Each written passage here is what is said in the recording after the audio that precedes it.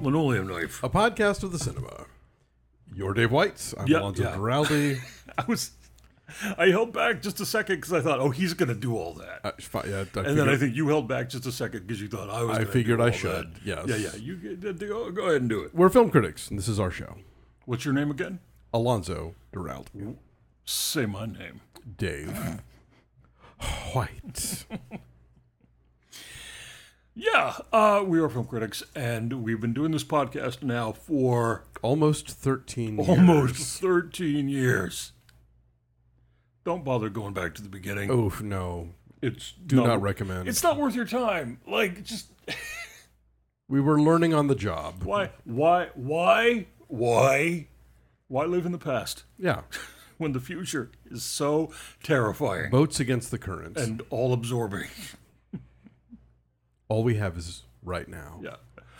How does it feel to you to be back on a Sunday Linoleum Knife recording schedule when we have been bopping around on different days for so long now that I don't even remember when we lost the thread of doing these exclusively on Sunday afternoons? I mean, it's different. Back when we did them regularly on Sunday, we weren't doing Linoleum Nights yet. We weren't doing the other Patreon podcasts. And we didn't have true. A weekly Zoom call with my family every Sunday That as is true also. So suddenly Sunday's getting packed. The family that began Zoom calls during the pandemic and decided that they liked them so much that they kept doing them. Yeah, well, here's the thing. Most of my family lives in the same city, but which makes it even crazier. But for those of us who don't, but they're busy. They got things. They got kids or whatever. They're not. I know. But I used to communicate with my family like on birthdays and saint days. And saint days. This is a family that observes saint days. I don't, but everybody else does. That means you do too. Well, they wish me a happy saint. I'm like, oh, great. What I'm saying is that I am not complaining one bit about this insane family. Thrilled that I get to be a part of it. Trust me. Anyway, it's nice. That is 100% accurate and true. I like this weekly check-in. It's cool. It is. You know what? I like it. Yeah. I like it too. Now, for those of you who grew accustomed to me talking about what I was making for Sunday dinner, that part is not happening on this episode. No. I'm not making a dang thing today because it's a little too warm to cook and the kitchen is a disaster. It is a disaster. And we're going to spend our free time today cleaning the kitchen. Woo-hoo. I have been cooking things. You have. And mysteriously, that's made the pile of dishes grow even higher. Yes. And so... it's that never-ending Sisyphean trouble of the dishes and the laundry and the trash. Yeah. Take out the trash, do the laundry, fold the laundry, hang up the laundry. Wear the laundry, put the laundry back in the dirty clothes. Iron the cloth handkerchiefs. I know that sounds... And iron the cloth napkins. But, that's not a thing that people do. Yeah. Maybe they do it. The right people. The right people do it. I do it. It's not like we're out here ironing our sheets like Oprah's staff. I really do love ironing. I know that's bizarre. I do love to iron things that need to be ironed.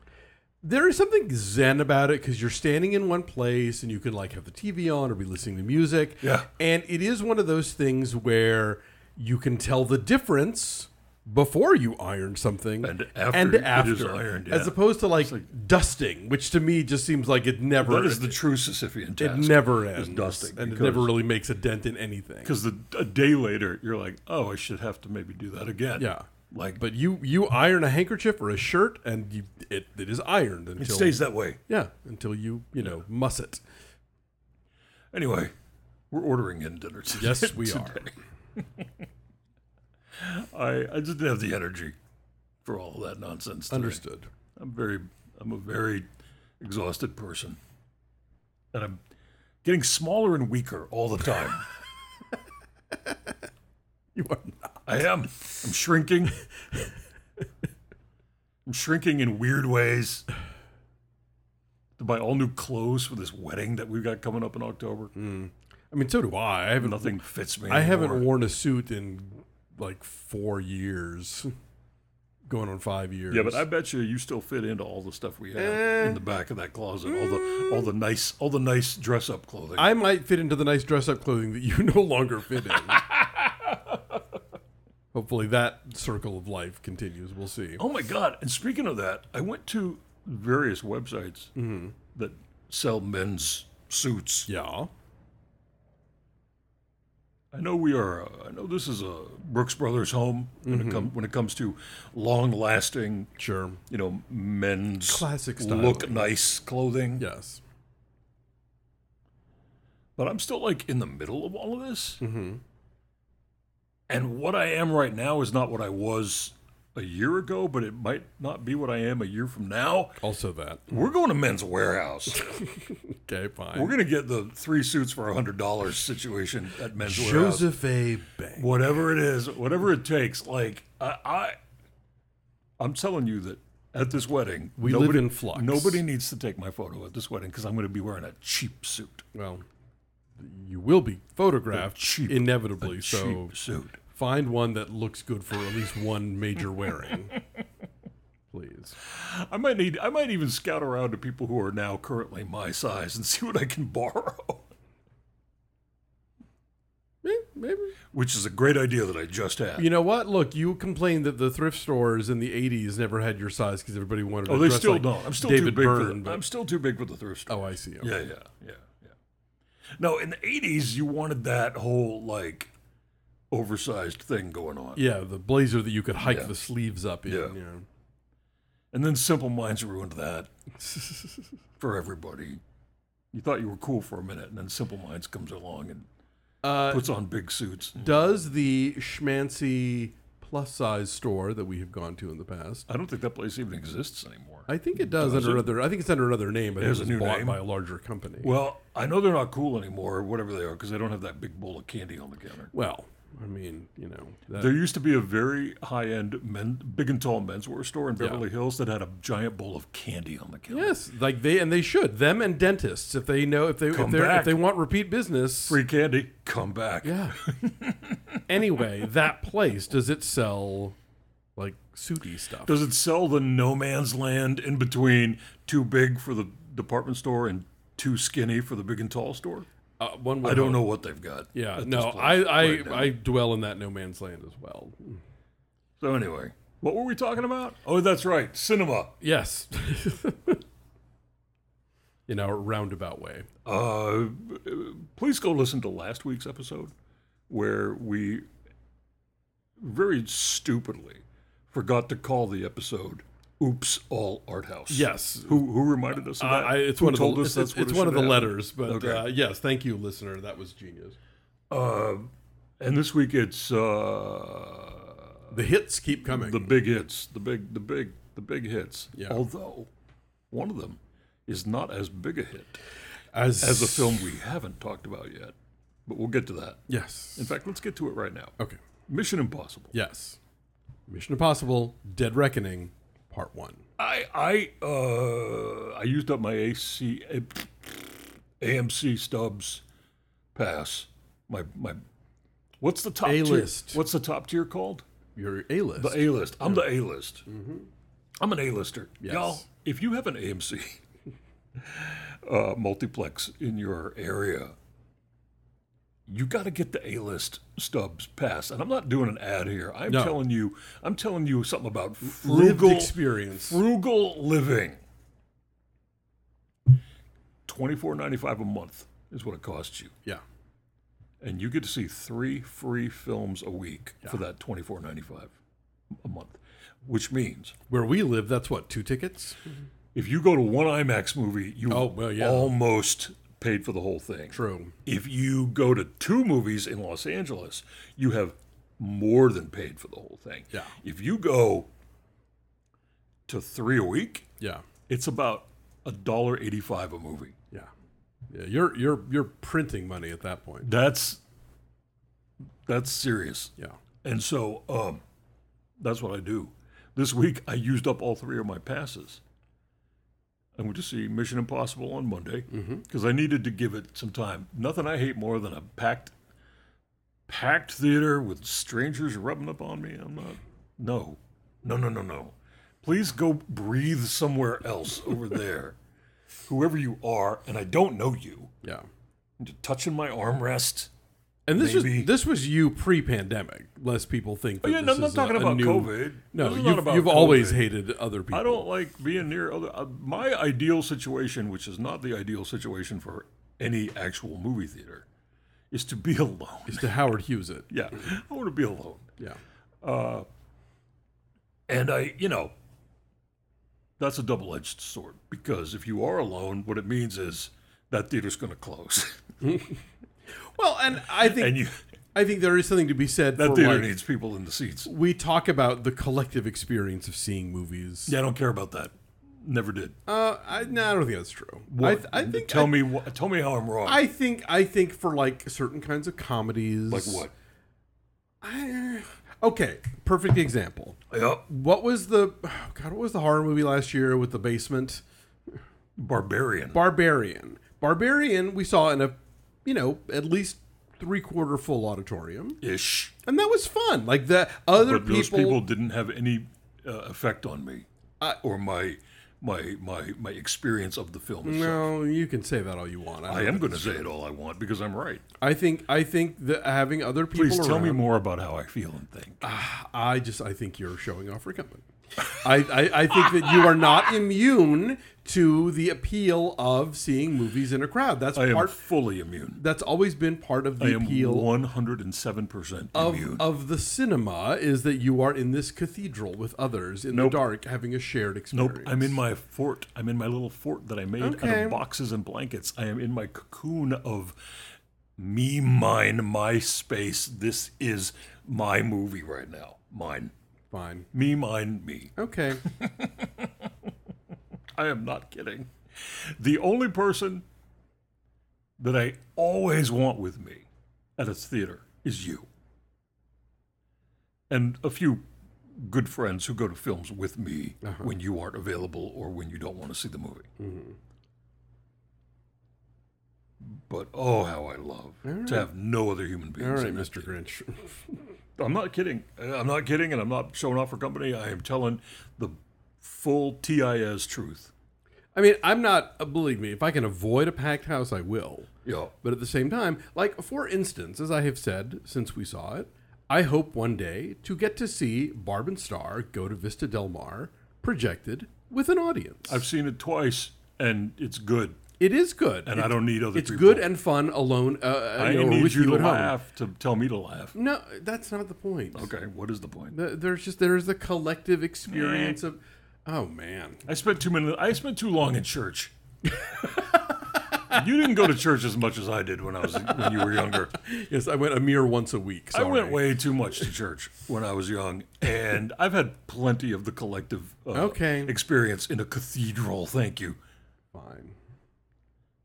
I didn't even get a cathedral. You at least went to a Catholic church where the church was pretty, probably. We had cathedral access. Our church was a very boxy suburban. Well, the evangelicals make churches out of old Payless shoe stores.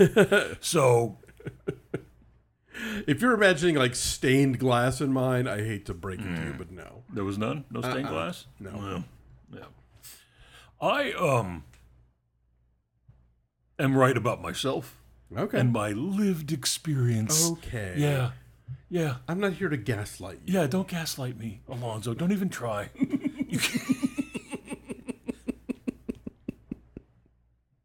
Standing in my truth here. That's right. In a puddle of your own truth. Anyway, I waited a while to see Mission Impossible. And I was rewarded by a theater that was about 1/4 full. Okay. That was nice. And this movie is about Tom Cruise on an impossible mission. Yes. with other people.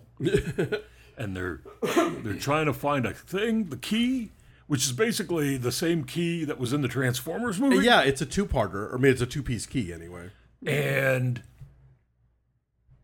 they got to chase the key all around the world. Yeah.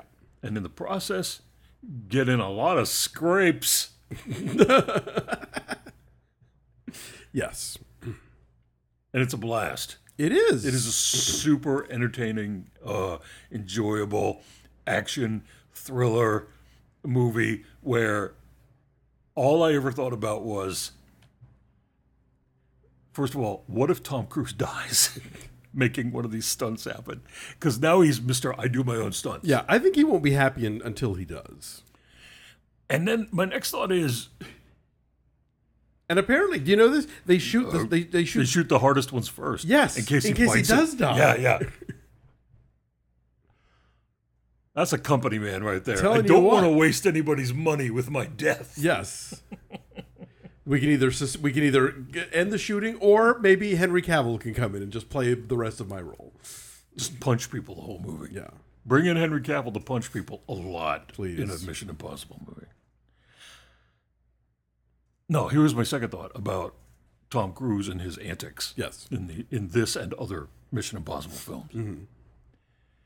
You cannot convince me that his determination to do all of these stunts, bigger and bigger and bigger and seemingly more harrowing and dangerous stunts, is some sort of Scientology level that he needs to achieve. I think Some sort of pursuit of superhuman excellence. I think he thinks he's already there. He is very much in a religious mindset. I think he got to the top of the bridge where it just says superhero. Yeah. And he's just living that life now. What's the poster that we have say at the top? I think it's something like superhero. Like you can fly, dude, basically. Years ago,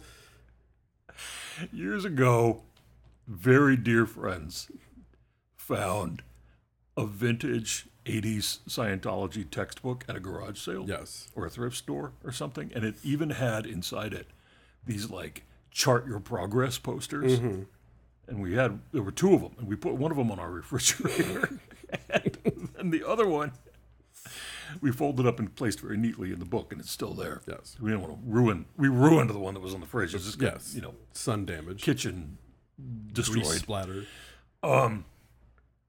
And I need to go back and look at what the top of the ladder is on that chart. I don't know that it's called superhero. It's for all intents and purposes, I believe it is. Anyway, if you're going to be a part of a religion, and it's all about self-improvement and whatever it is that Scientology is about, then I think a good way to achieve is to become a movie star and do all your own stunts. There you go. Yeah. Like it's a very rarefied path. How else are you going to share that gift with the world? But, you know, I wish I had more to say about the content of this film, because the content of this film has nothing to do with anything except visceral thrills. Yeah, like this is a spy movie, not in the Jean Le Carré sense, but in with the complex plot mechanics and something to say about geopolitics. Characters who are really. This is a spy movie in the like Roger Moore 007 sense, Right. which is let's go to cool places and jump off of things. Yeah, and in that respect, it is cooler than many of the recent James Bond movies. Oh, sure. More fun, for sure. This movie to me reminded me of when we used to have the term summer movie. Yeah. Before that was all Hollywood made. Yeah, yeah. But like this to me felt like this is the kind of movie that you would get in the summertime that was just this sort of exhilarating, you know, like adrenaline soup. Right. In terms of performances, though, I will say this also, and this is about Tom Cruise again. He registers like a genuine human being caught in extraordinary circumstances. Right. In this film, as he does in most of the Mission Impossible films. And in fact, I will say that he is as invested in the arc of this character that he's playing, Ethan Hunt, whatever, over the course of these many 17 or 18 or 36 Mission Impossible films, however many there have been since the 90s. Yeah. He seems actually invested in the personhood of this character. And most of it has to do with, and this is tough to do in a movie like this because most of it has to do with reactions. He is reacting to the wildness of the world around him. And unlike actors who have built a reputation for being stoic and solid action heroes, Right. who are never shaken Sure. by what is happening around them, who walk away slowly from gigantic explosions that would actually kill them in real life. Right. Vin Diesel, The Rock, Yeah. Jason Momoa, if he doesn't watch out. Yeah. But Jason Statham. But Jason Momoa has recently proven in the Fast X movies that he doesn't actually care too much about that sort of thing. Yeah. He's having a good time. Jason Statham Yeah. does this. You're old school like Schwarzenegger type. Tom Cruise registers surprise, shock, fear, anxiety, Yeah. shakenness. Yeah, no, he is as He's human, a real actor. He's as human. That character is as human as can be for Yeah. somebody who does the things that person does. I found this very entertaining. It zips along well, Ends and on a nice cliffhanger for part 2. It I does? guess. When's part 2 coming? Next summer? This well, Christmas? When is it happening? they haven't finished shooting it yet. I thought they finished. No, they thought they were started. They done. started, and then there was a little strike happening, and so no, it's Oh, not. did the strike interrupt the production? Oh, Yeah, okay. yeah. Got it. So, I think this is the kind of thing that it's easy to think that it's sort of by the numbers or whatever, but it's hard to do this kind of movie well because if you could, everyone would do it. This was done really well. You see this kind of thing done badly all the time, and this actually is sort of an example of how you make this thing work. I have one plottish quibble. What? Okay, All right. so the premise of the movie Why is... do you care? Well, But go on. Just listen. All right. Bear with me. Okay. Okay, the premise of the movie is that there is this AI that has become sentient, and it's messing everything up. And somehow, even though it is like super powerful, it can be tamed with this key if somebody can get their hands on it. Fine, I'll put that aside. That's sure, whatever. And I also kind of love the fact that the person on the AI's side, who is the villain here, Isai Morales, is basically like, oh, you're a one-man cult who worships technology. Yeah. Interesting. Anyway, that's not my beef. I do appreciate, by the way, that performance as well. Because Isai Morales is really giving you, like, Villain. creepy true believer Yeah. in his villain role. Yes. And I was enchanted by it. Yes. He's fun. Here, so the one of the premise of the film then becomes like, all right, this AI can imitate our voices and Right. like tell people to do the wrong stuff. Right. So everybody, both the bad guy governments and Ethan's team, have to like dig out all of the old analog equipment. That's fun, too. The old walkie-talkies, Yeah. the old satellites, the old everything, which is very cool and weirdly kind of ties into Top Gun Maverick, which is also about like, let's use the 80s stuff, Yes. Yes. But Way better movie than Top Gun Maverick. oh, for sure. Because even the non-action parts here are watchable, absolutely. and keep the movie moving. Totally agree. Unlike Top Gun Maverick, which is all like boring, flying. Please get back in a plane. Yeah. Okay, so once we have established that like AI is evil, got to do the analog stuff. At that point in the movie, Yes. Simon Pegg's character decides that it would be a good idea to use the automatic driver function of his BMW. Okay. Which is a completely digital, Right. service. Would that mean they would get found? Yeah, it means the AI could kill him by driving him off a cliff.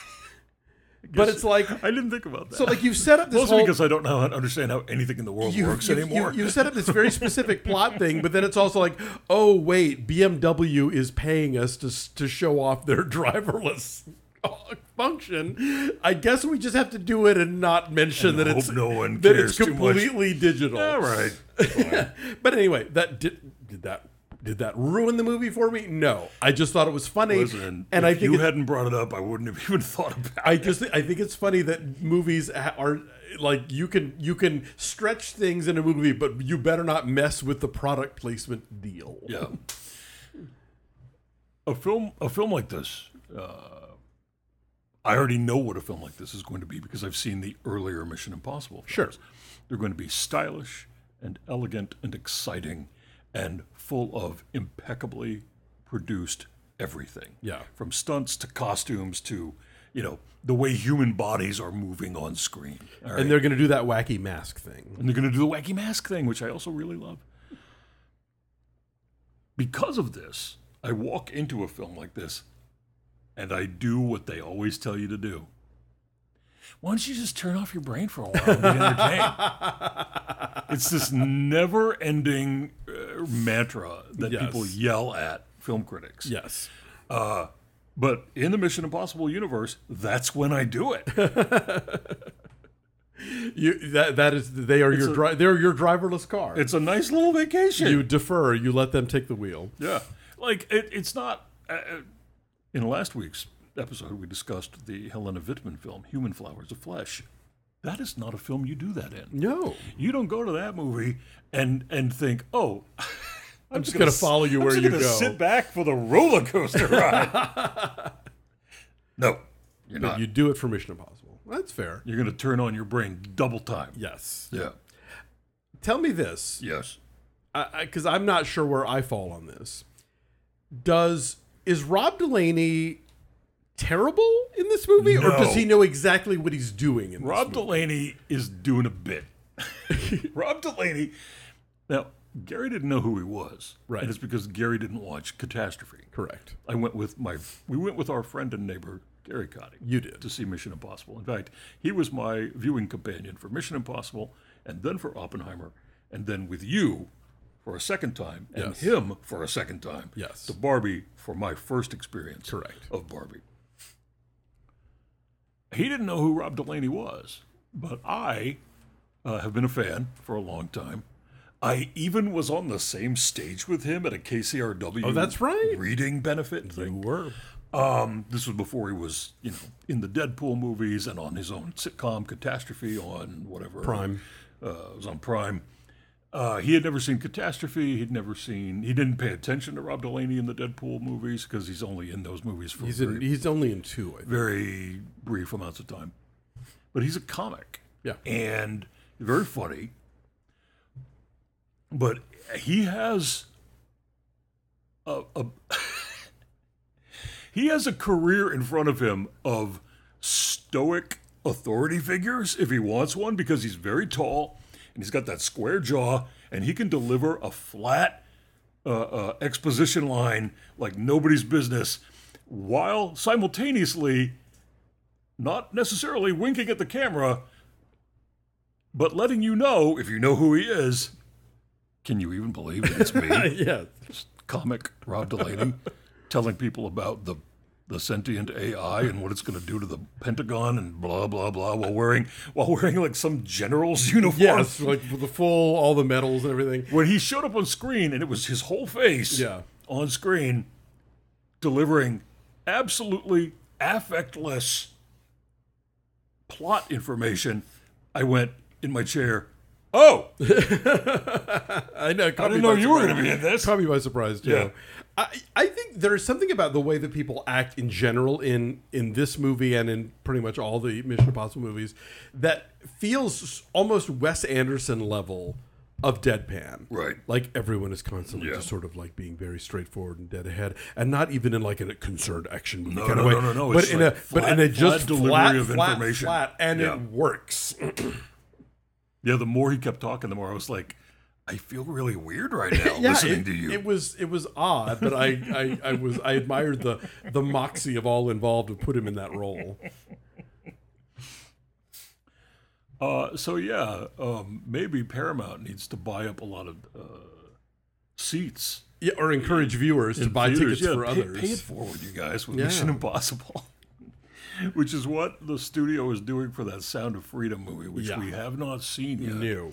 And my initial thought for the Sound of Freedom movie was that I would not be seeing it at all because I've had my fill in this life and beyond into the afterlife when I go to live in heaven with my Lord. Yes. Right? In the mansion he has made for you. I don't want to ever see another faith-based film again for the rest of my life because they are almost entirely the exceptions prove the rule. Yeah. The barf of puke. Yes. And this is the faith being based here is Q stuff. and my perspective is a devoutly informed one as a person who grew up in the evangelical church and knows every code word, every nod, every wink, everything. I don't miss it I don't miss a thing when I'm in these movies. Right. So I didn't care like I was going to go see this one at all. I was like, no. And then I heard that there was, QAnon associations, and I thought, double no. Yeah. And now it's a huge hit. It's the cinematic equivalent of try that in a small town. And now I feel like when it comes on cable television for free, within the cost of my cable television monthly payment, that is when I will watch it. But I couldn't get into it right now if I wanted to because they keep buying up all the seats. Indeed. To show it to whoever decides to show up, which is not very many people, I guess. Maybe it is a lot of people. Maybe people are actually walking into the free screening. But my question about that is, how do you walk into the multiplex without a ticket unless you? I think the website has a place where you can get a free ticket. Get a if you free want or ticket. something. But Well, if I could get a free one. what I keep hearing anecdotally is that not enough people are doing that because this is showing to like quote unquote sold out, like mostly empty houses. Right. I would recommend to people, there is a podcast called QAnon Anonymous, and they did an entire Jim Caviezel episode. Oh, did they episode really? 143. Okay. Highly recommend. Oh, all right. Maybe I'll listen to that. But I feel like now it's become such a cultural moment Yeah. that I kind of have to look at it. Well, at some point when we can watch it free with ads on Tubi or something. Yeah. Sure. Yeah, but I'm certainly not. No. I'm not participating in this this utter nonsense. Yeah. This papered house phenomenon. My very favorite thing regarding this utter nonsense is the conservatives on like Fox News and more even more rabid platforms saying things like, if you don't like this movie, if you don't go see it, Right. then you support child sex Yes. trafficking. These are the choices. Yes. I give you the Jennifer Lawrence gif there with the okay. Uh-huh. Mhm. Yes. All right. Barbie. Barbie. Barbie. Barbie. Barbie. Why don't you talk about it? Sure. Okay. So this is Greta Gerwig directing and screenwriting with her longtime companion Noah Baumbach. Yes. And collaborator. And the film is set in a world where there is Barbie land, where the Barbies live, where the Barbies run everything, where the Kens are, waiting to be noticed by Barbies. But Barbie can be anything. She can be a surgeon. She can be president. She can be a sanitation worker. She can be on the Supreme Court or win a Nobel Prize.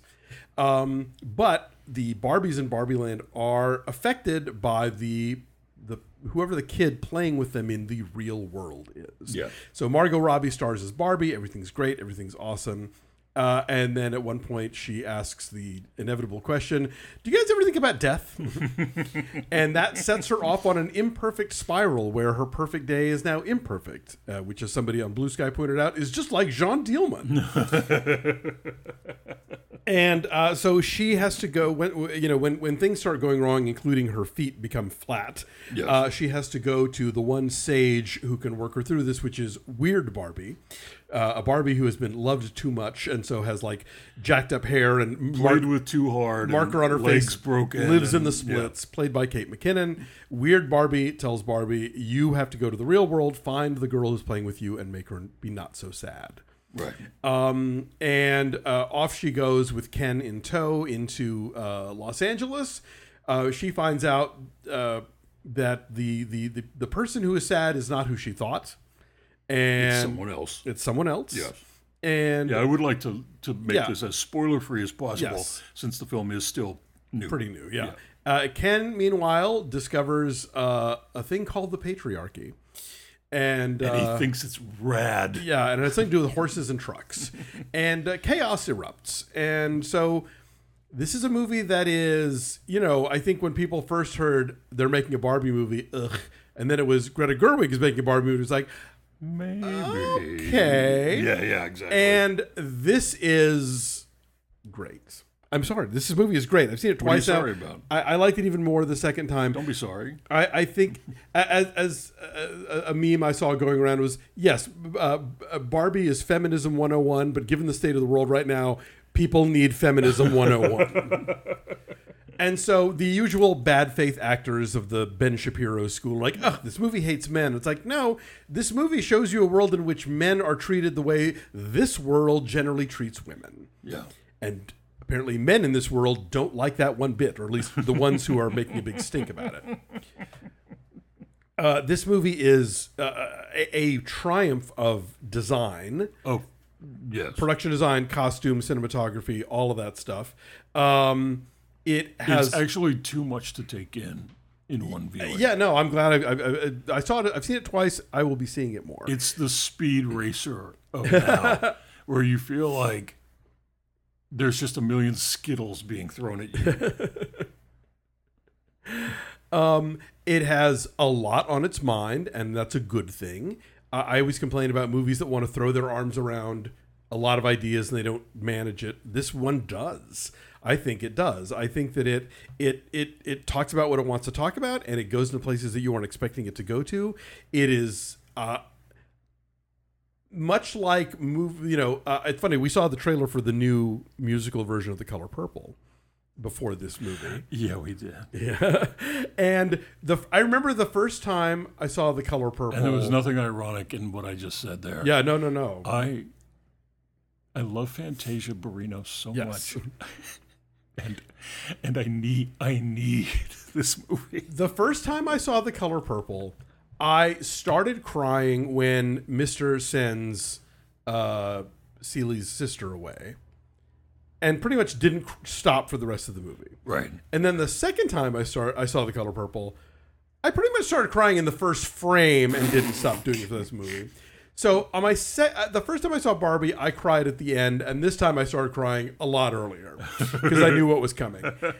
Yeah, love. I think this movie is brilliant, and I think that it operates on a lot of different levels, and I think that different audiences are going to maybe come away with different things, and kids are going to see it one way, and their parents are going to see it another way.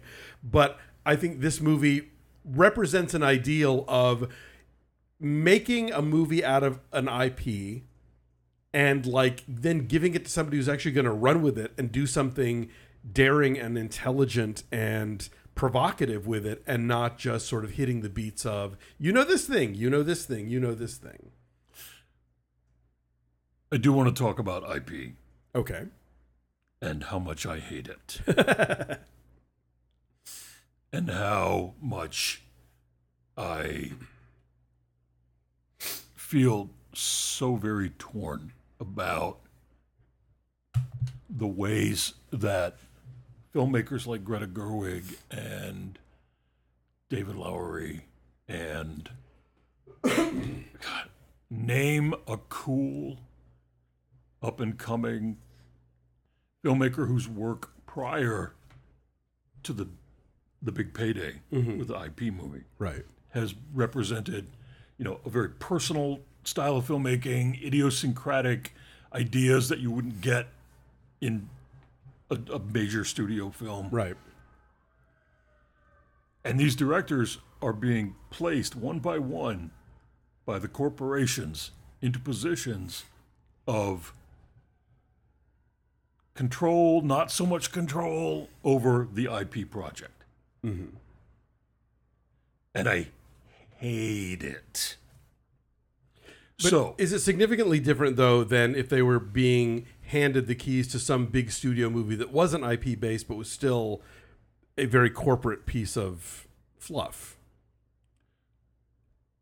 I want all of them to be able to make their own Heaven's Gate. Of course.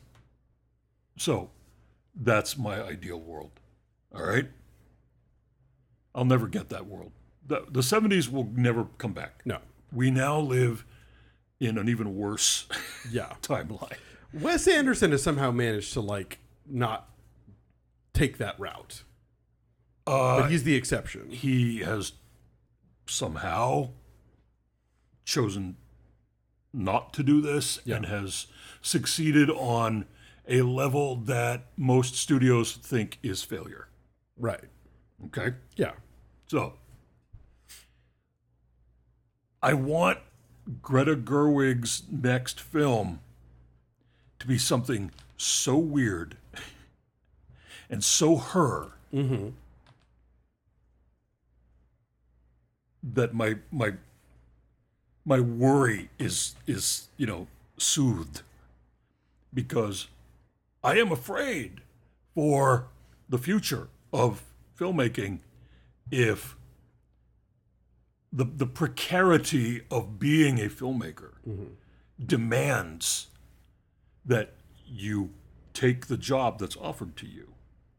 And now she took a whole year to decide, and Margot Robbie like lobbied for this, for her, to make the movie.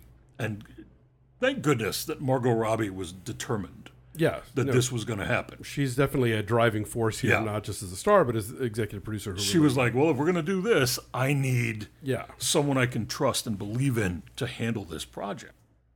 But blah, blah, blah. I could just bitch and moan about this for a long time. The fact is that IP is all the studios care about right now. Yeah. Except for somehow, like Universal, which keeps making weird little movies that... They make the Fast and Furious movies. Right, but they also make Megan and Cocaine Bear. Smaller films for smaller budgets that turn out to be very popular with audiences, but they aren't $250 million movies that they expect to make $2 billion worldwide. Exactly. They are still doing a film like Megan or Cocaine Bear, which are genre films. Yeah. They're absolutely not, the serious adult drama, but they are, listen, relatively speaking, they're the art house. By studio standards, yes. Yes. So we live in the reality that Greta Gerwig trying to get a movie made is tough. And she finally says yes to making a Barbie movie. Yes. And she gives it all she's got. And she makes something that's really successful, not just financially, but also critically. Yeah. And it succeeds in doing what she wants it to do. It even succeeds in the face of the unresolvable problem that is the object of Barbie. This is the most popular toy of the 20th century. More popular than the teddy bear, perhaps, even, right? Maybe. Like, certainly more ubiquitous in the ways people discuss the doll and its meanings in everyday life. Sure. Not just for children, but for adults. Yeah. So the teddy bear had fewer accessories. Right. It is a toy that has dominated pop culture. And so it becomes a site of problems. Right. Yeah. It becomes a place where all kinds of meanings and all kinds of motivations and all kinds of loves and hates are directed at it. As a little queer boy, I did not crave a Barbie. I craved an Easy Bake Oven. Ditto. And you also wanted an Easy Bake Oven? Well, actually, I had access to one for a while because my sister had one. See, lucky. But none of my sisters were into Barbie, and so I always sort of didn't care. I never cared about them. Right. So anyway, I did not grow up with any sort of positive or negative feelings about Barbie. It was simply a toy that didn't exist in my world, sure, and that I didn't have an interest in. But again, going back to that was a little digression there. I'll say it again. Barbie is an unresolvable problem, even within the context of a smart, knowing, good-hearted film by someone as cool as Greta Gerwig. May I interject? Yes.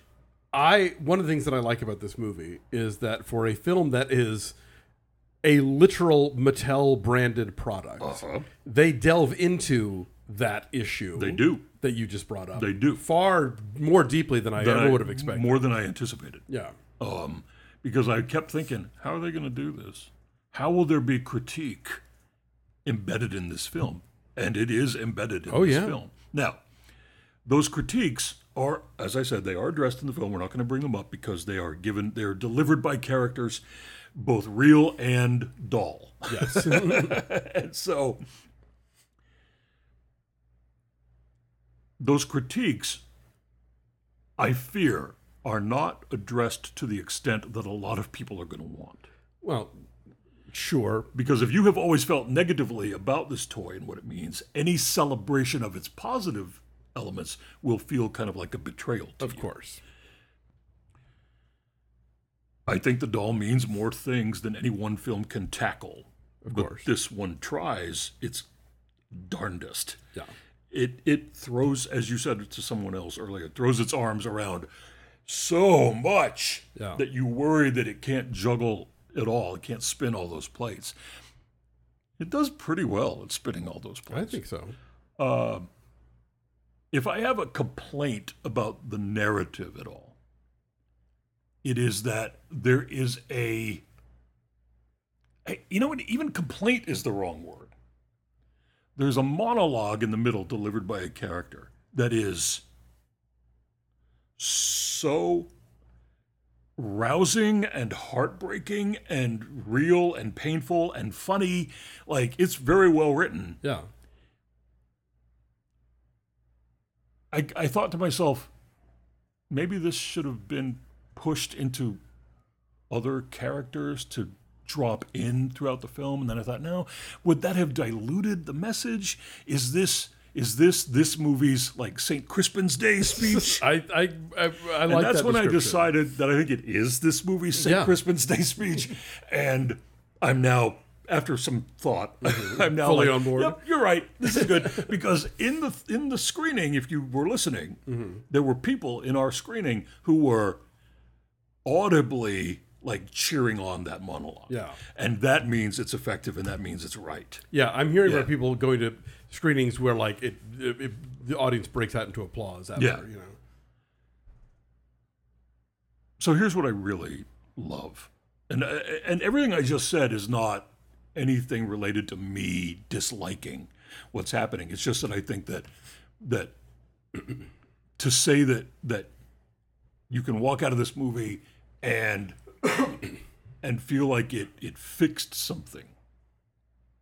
Well, I mean, maybe that's too much to place on the film. Does any movie single-handedly? Well, I think people have a lot of hopes, and they want movies to do stuff that they might not be able to do. Well, funny. That's why we live in a world. That's why people buy tickets for other people to see Sound of Freedom, because they think that they're somehow doing something about an actual global problem. Right.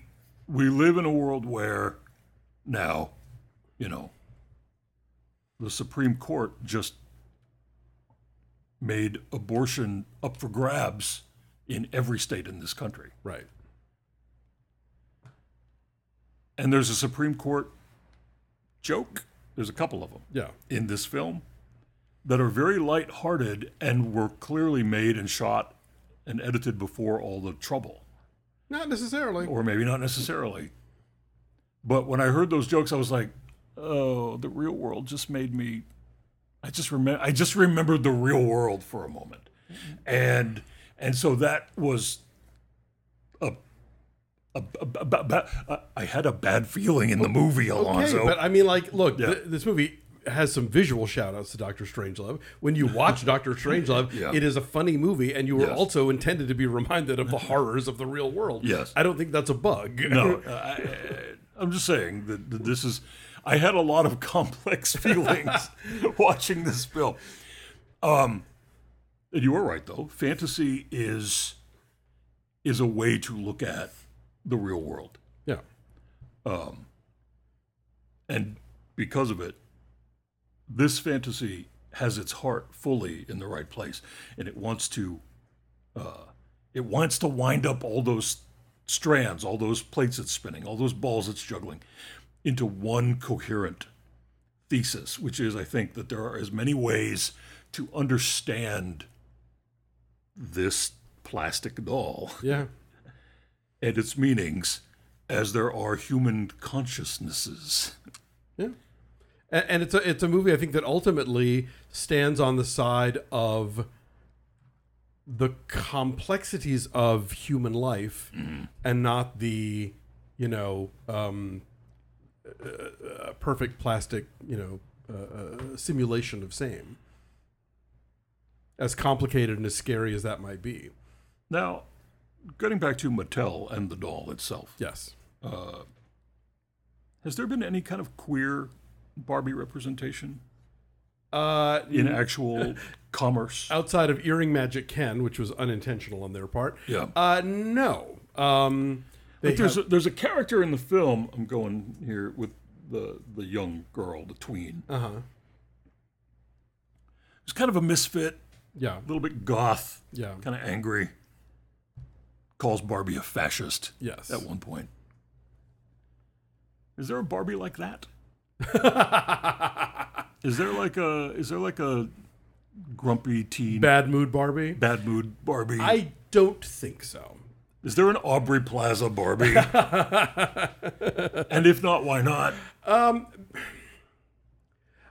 I'm not a Barbie expert, so I don't know. But I think that for the most part, you have to remember, like, Barbie is not for teen girls. Barbie is for, like... It's for little girls. It's for little girls. Right. And she says that in the film. She's like, Yeah. I haven't played with my Barbie since I was 5. Exactly. Yeah. And it's this sense of aspiration, Yeah. which, one of the jokes in the movie is the Barbies assume that everything has to be great for women in the real world. Yes. Because they've, because in Barbie Land, Barbie can be anything and be Yeah. any of these careers. Right. And so I don't think any parent who is buying a toy for their kid is going to want them to aspire to be sullen teen. They're going to get that anyway. They don't need to prompt it, I don't know. I think I was a bit of a sullen teen when I was about 6 or 7. Well, you were an early bloomer. Here's what I super love. Like you said earlier, the design of this is just it's retina scrambling. Like it is the kind of film that blows up in your face with colorfulness. Yeah. And a lot of practical set effects, which are very cool. Yes, and I also loved the performances, not just the emotional content of the performances across the spectrum, Yeah. from the real characters to the Barbie Land characters. Yes. I loved the physical performances of the Barbie Land characters and how they were, like, at the very beginning, you see, this does not count as a spoiler, you see Margot Robbie sort of floating down from the second level of her dream house. Yes. As though a child were placing it on the ground. And the narrator, Helen Mirren, even says, like, nobody makes Barbie walk down the stairs. You just pick her up and put her down where you want her. There's some wonderful physical humor on the part of the Barbie Land characters where they can only move the way a Barbie or Ken moves. Yeah. I thought the canonical stuff was funny, even though I didn't get it and had to have it explained to me. Well, the closing credits shows you, like, this was really a Barbie toy at one point. I liked the clearly Mattel. Someone at Mattel was uncomfortable with the amount of sorrow there is in this film, and that makes me happy. I loved the meta silliness of it. I liked the intrusion of Helen Mirren commenting on action, Yes. naming Margot Robbie At one point. by name. There are allusions to male queerness Oh, yeah. via one of the Yes. Barbie Land characters. Possibly even Weird Barbie because of the casting. Sure. So if the Stepford Wives or the Handmaid's Tale imagines a world of patriarchy taken to its most sort of genocidal outcome, Right.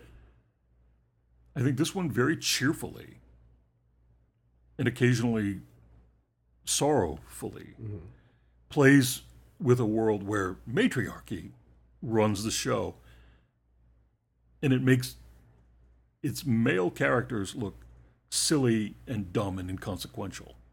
And that is what you said the Ben Shapiros of this world are upset about. And to that I say, as we said in one of the other podcasts that we do, go watch season 1 of Mad Men. And watch how the women, the characters, Yes. are treated by the men on that show. And you will probably get at about 50% of what it was like back then. Yeah. And often still now. Go watch 9 to 5 for Yeah. that matter. Yeah. So, I really like this. I'm glad. I would watch it again just because it's so much to take in at one point, in one sitting. Yes. And it's- even though I hate IP, and even though I do think that there's too much, that Barbie as a thing is too much for this movie to fully Sure. resolve, I really like it. And I don't even think it has to resolve it. I think if Barbie's not going anywhere. Barbie will be an ongoing issue for people, you know. Also, here's another thing I it's a hate. musical, which I adore. Can I also hate one more thing? What do you hate? The success of this film, Is going to give them all the wrong lessons. well, it's already happening. The Lena Dunham making a Polly Pocket movie. We're now going to get a Polly Pocket movie. Yeah, no one cares. I could not tell you one thing about Polly Pocket. No, She's she's small. I could at least tell you things about Barbie because I'm a human being who lives in the world. Exactly. By the way, if you've never seen Todd Haynes' Superstar, the Karen Carpenter story, It's on YouTube. it's on YouTube. Yeah. The other great Barbie movie. And now, Oppenheimer. Okay.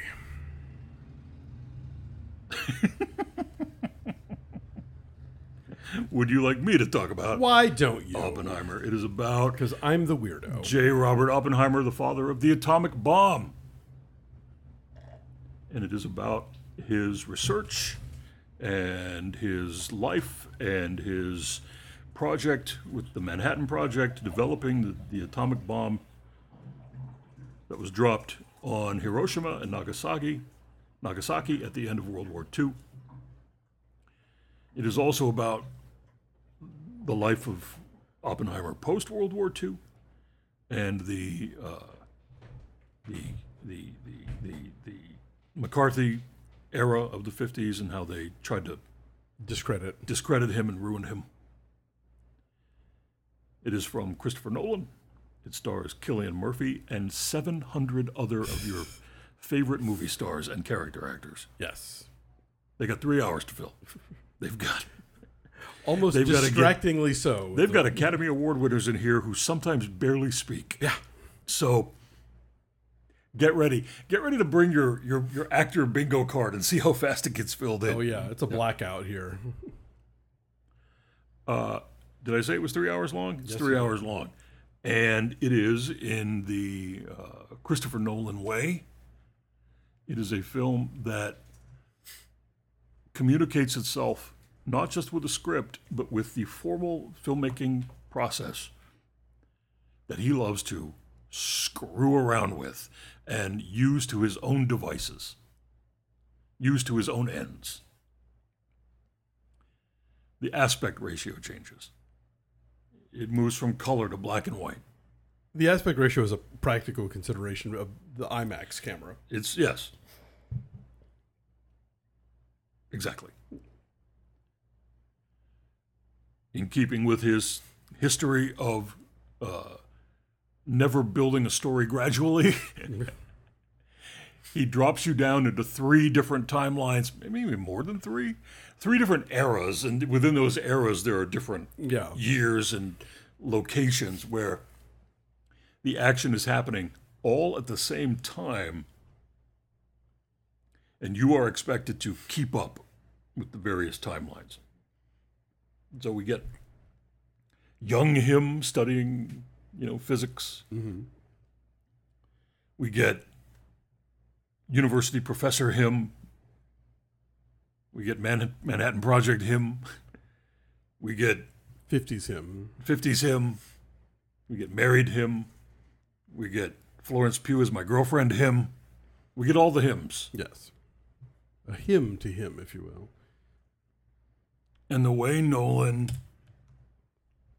brings all these stories together simultaneously is overwhelming as a cinema experience. Mm-hmm. I think it is a magnificent film.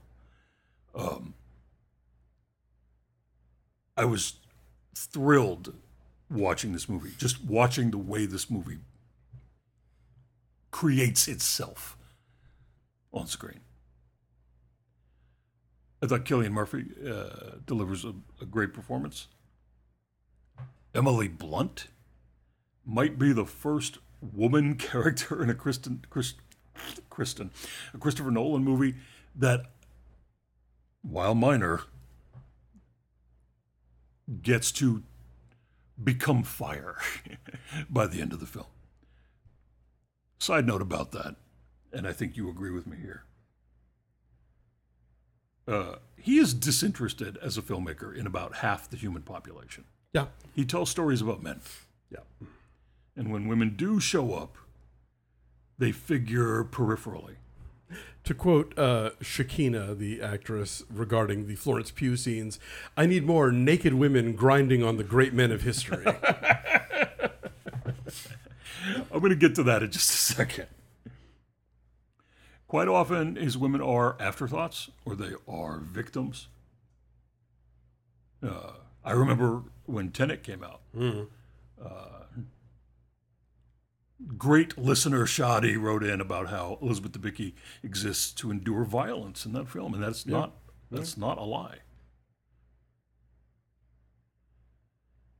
So here in this film, we get two supporting woman characters. One of the scientists is a woman, Olivia Thirlby. Yes. She has very little screen time, but she's competently and capably doing what Robert Oppenheimer is doing. And in a Christopher Nolan movie, that's something. And presumably she's only there because she actually existed. Otherwise, she was a real human being. Nolan would not have. Yes, yeah. Yes. But here's the thing. In spite of that, Florence Pugh's performance, very small, but she makes use of her screen time. And again, as I said, Emily Blunt builds to a satisfying climax. But. Yeah, let's talk about that scene. The women, hang on, I'm getting to that one too. Okay. The women in this movie, like the Kens in Barbie, they only exist when they're looked at. When Oppie looks at them. Right. And I know I just said this film is magnificent, and I still think it is magnificent, but there is one scene that you pointed out in your review, and I laughed out loud because I thought you were exaggerating. But no, you were not exaggerating. There's a scene where Florence Pugh and Cillian Murphy have sex, and a thing happens that can only be described as a moment of absolute, pure Susan Sontagian camp. Yeah. And I started laughing to myself in the theater, and I thought, oh, Christopher Nolan. You know that didn't happen like that.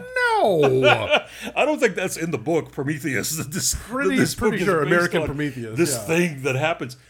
And so I was like, that's a choice. What is, I don't know. And Nolan has himself in interviews said that he, for that scene, a sex scene, he'd never included a sex scene in a film, I think he said. That it was an uncomfortable, awkward moment for him. And I thought, well, yeah, you can see the awkwardness on the screen. It's weird. It translates. It's weird that this great movie has this weird moment in it that doesn't... It's just laughable. It's not I think it was meant to be sort of profound and weird, but like, and maybe about the metaphor of men thinking of their own omnipotence, if you know what I mean. That's a kind read. That's the kindest read I can give it. There are two. I say that if you don't already know, I'm not in love with this movie. I also did not like this movie. I'm mixed on it at best. I'm sorry, he's mixed. He's not a hater. Yeah, he's just I'm mixed. Yeah. But I might as well be a hater because I'm the one imperfect score on Metacritic, and people keep telling me about that. Another scene that clanged for me. Yeah. So Emily Blunt, this entire movie has been sort of relegated to the sidelines for the most part, finally building up to like the scene that probably made her sign up to do this movie in the first place. Yeah, and she knocks it out. She knocks it out. Yeah. But then Nolan knocks her out by drowning her in score. The score gets so loud during that scene, it completely takes away from her emotional power of this moment. And I'm like, are you kidding me? I've been waiting for Emily Blunt to be Emily Blunt for the last 2.5 hours. And now it's like she is the background singer to Ludwig Göransson. I'm going to say something about the score and the sound design now. There are moments when the score and the sound design obscure the dialogue. Yeah. And I saw this in a fancy IMAX screen. And this will sound weird, but it all felt right to me. Well, the one upside is that his dialogue is generally terrible, I think. So if you're going to drown that out, you might. I am old enough to remember the primitive promise of Sensurround. I was in the movie theater for Earthquake's initial theatrical run at age 12, and I remember what happened. And I have finally experienced Nicole Kidman's Sound That I Can Feel properly. It is a rumbling experience in ways you're not expecting, and it's not related to the bombings.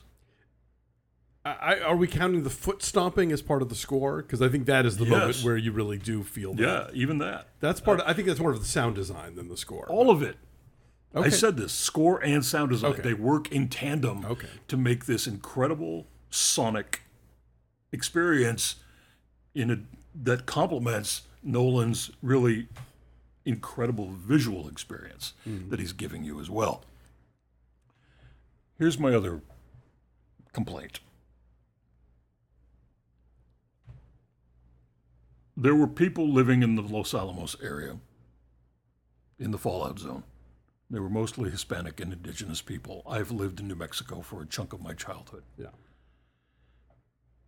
The cancer rates of the very real human population after the testing for the next few decades were dramatic.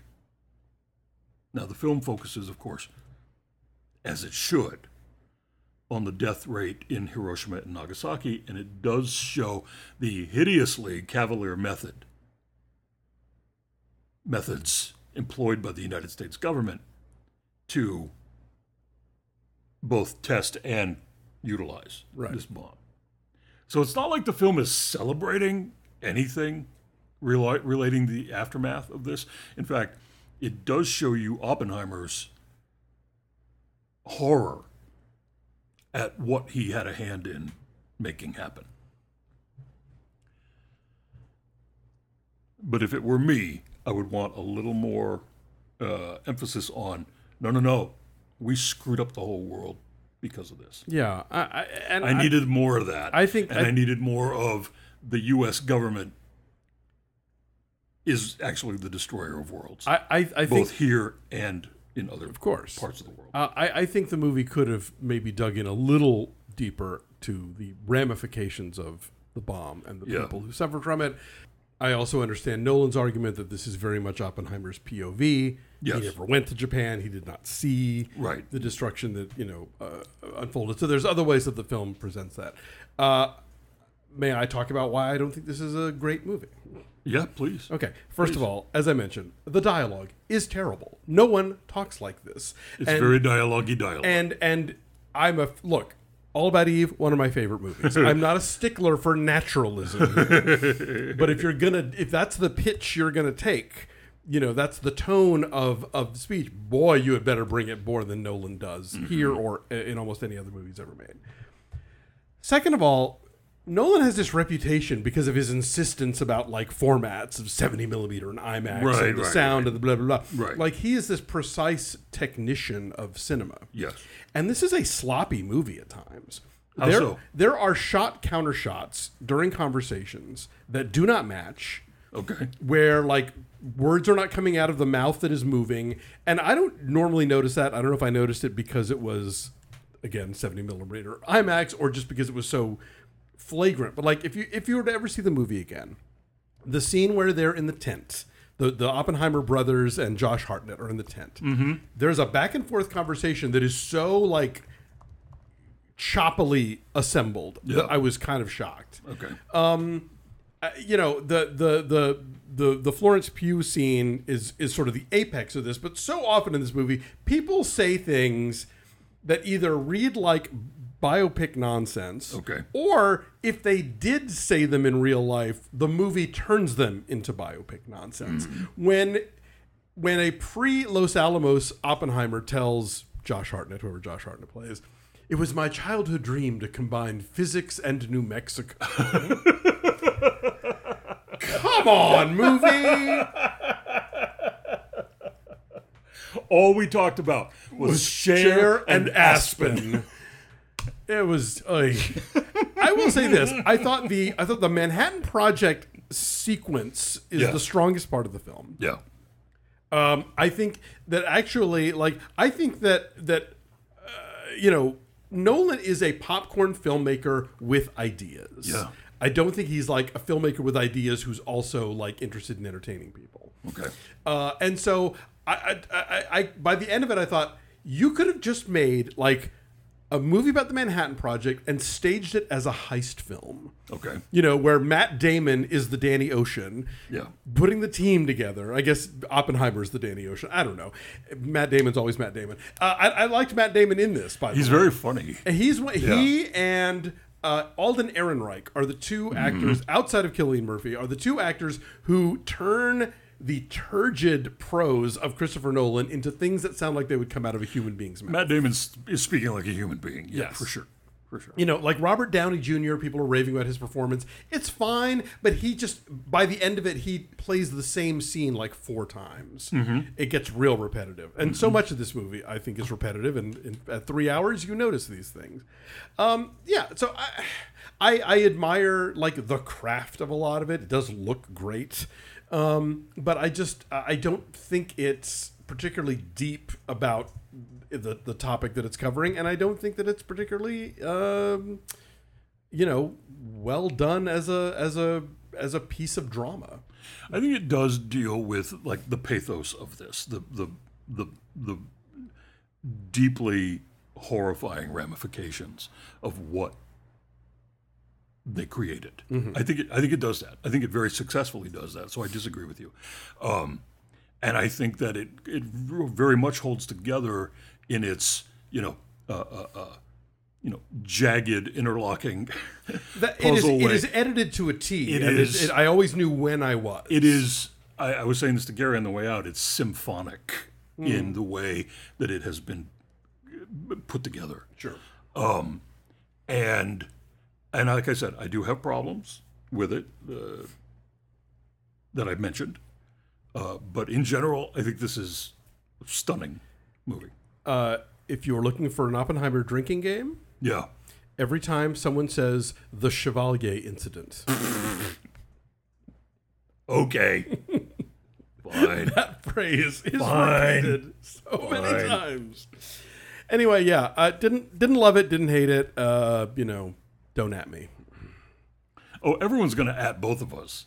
You for disliking it and me for liking it too much. And Here we are. Do we have time for some letters? No, we got to go. Okay. We got to go. We got we got this family Zoom we got to be on. Oh, indeed we do. Okay. All right. Well, listen, thanks everybody for listening. Please go read my reviews, including of Barbie and Oppenheimer and Mission Impossible at thefilmverdict.com. You can also listen to me talk even more. And who doesn't want that? Who doesn't want that? I'm at breakfast more all day and more and more with Christy Lemire. Alonzo, We're a podcast. the great man of cinema. Stop it. We're also on YouTube. I'm on Maximum Film at the Maximum Fun Network and the Deck the Hallmark podcast. So check out all of those. You can subscribe to this show for free at Apple Podcasts. Leave us a 5-star review. We'll read it on the air. You can also leave us positive feedback in the many places that we stream, including Spotify and Google Play and Amazon Music and iHeartRadio, Castbox, Podbean, you name it. You can drop us a line at linoleumpodcast@gmail.com. Follow us at linoleumcast on Twitter, Instagram, and Facebook. Thank you, Blue, as always, for our wonderful theme music. See what he's up to at bleu.bandcamp.com. We'll be back next time with more, but until then... Goodbye.